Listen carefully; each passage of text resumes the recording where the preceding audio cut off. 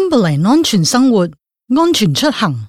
Cumberland 市議會同新州警署合作，確保 Cumberland 成為一個生活、工作同埋遊樂安全嘅地方。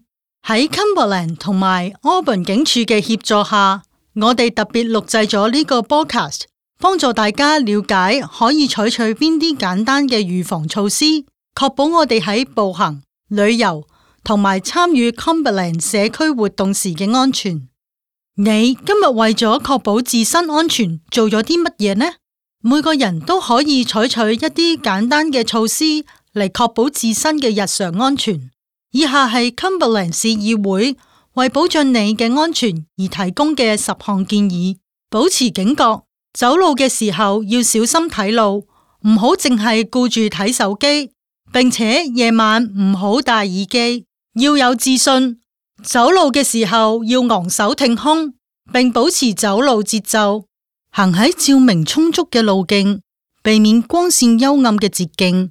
行喺行人路嘅中間，並且面向來車方向行走。喺有交通燈嘅路口或者斑馬線上過馬路。過馬路前要同司機有視線接觸。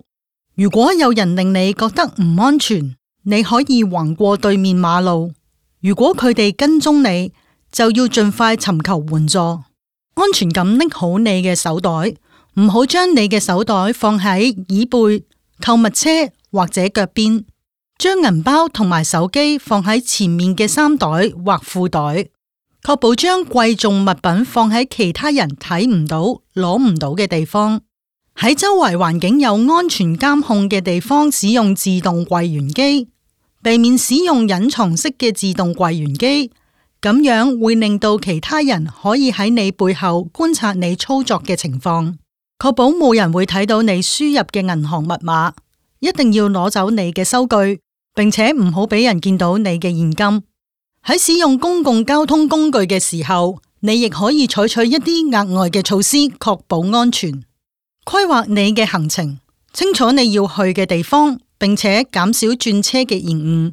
夜晚獨自出行嘅時候，要坐緊巴士或者列車司機或者係有保安人員嘅車廂裏面。如果遇到危險，可以使用列車或者月台上嘅緊急求助點，盡可能安排親友到巴士或者火車站接你。如果你喺周圍冇人嘅情況下叫咗的士或者 Uber，要喺室內或者照明充足嘅地方等候，及時增值澳寶卡 （Aubo Card）， 以免喺周圍冇人嘅時候使用銀行卡。呢個講座由新州社區及司法部資助，係 Cumberland 安全生活系列講座之一。市議會嘅預防罪案主任可應要求為社區團體舉辦面對面講座。如果想了解詳情，請致電87579000或者發電郵到 teresa.russell@cumberland.nsw.gov.au 查詢。